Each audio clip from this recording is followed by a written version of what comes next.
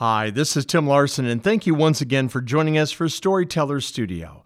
It has been about a year since we started this little project, and here it is, February 2023. I'd like to give you a little bit of a recap in case you haven't grabbed every detail of every episode throughout the year. There was a time where Johnny Marks informed us that Don Geronimo was his high school classmate at Hononegah. How about when Bob Pressman got the chance to interview Muhammad Ali, and how did he ever get access to Michael Jordan? You're going to want to hear the details of Ken DeCoster's telegram from the White House. And Dean Irvin told us about the remote that never really happened. Doug McDuff rubbed elbows with George Burns and Red Skelton, all while wearing a leisure suit, much to Ron Galina's chagrin. I was talking about my broadcast at Walt Disney World in 1986 and interviewing Bruce Williams from TalkNet on NBC. Liz Wilder will tell you how she ended up with Joe Walsh's parrot. Fred Spear has countless stories of covering news stories over 44 years, including interviewing a guy while he was locked in a trunk at Levings Lake. Aaron Wilson talks about broadcasting from the South Pole. Jim Light described his very best DJ dance gig that lasted a lifetime. Rob Cutter and I were able to be in the dressing rooms of Barbara Mandrell and Louise Mandrell back in our country days. You remember how Shotgun Mark Rivers faked being a great guitar player on the air? Howard Hall somehow MacGyvered Jeff Wicker's bungee jump. Scott McMahon was more than willing to set Bill Phillips up every morning. Gary Knoll was talking about mailing postcards from all over the world in order to win over a very, very hard client. Phil Davidson was talking about drinking the flaming blue Jesus shots. Chris Tumalovitz was doing radio while on laughing gas.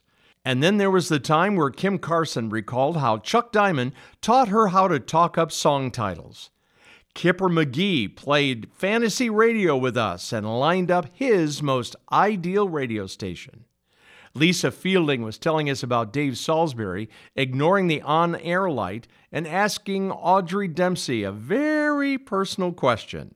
You'll also hear WROK and WZOK jingle packages ranging from 1970 to 1984. Rick McLaughlin was the real Johnny Velvet on The Riley O'Neill Show.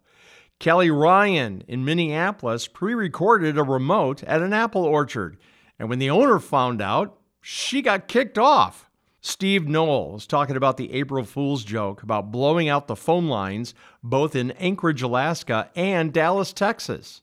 John Strandon is still a little salty about Rockford's version of We Are the World. Chuck Doyle explains what it means to be hit in the neck with the radio dart, and it takes years for that poison to work its way out of your system, if it ever does. Don Kronberg distinctly remembered the listener party and learned not to be afraid to be an MC in public. Lisa Fielding made sound effect carts at WROK to play at the baseball park while she was announcing the game.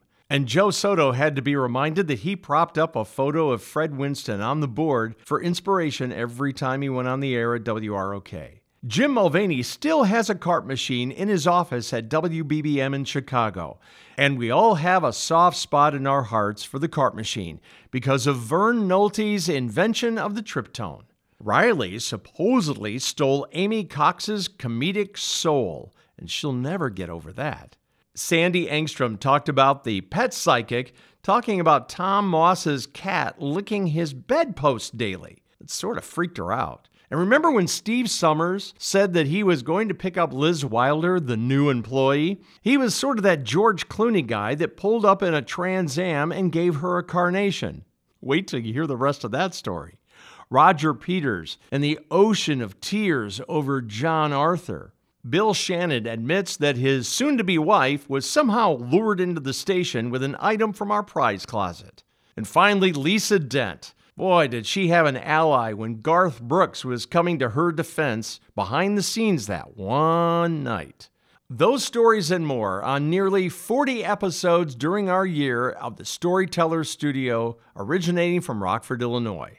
Thank you again for listening. Pass the word. And be sure and visit lifes3by5s.com and go to the Storytellers tab for pictures that go along with every one of our episodes. That's lifes3by5s.com. LIFES, the number 3, X, the number 5, S.com.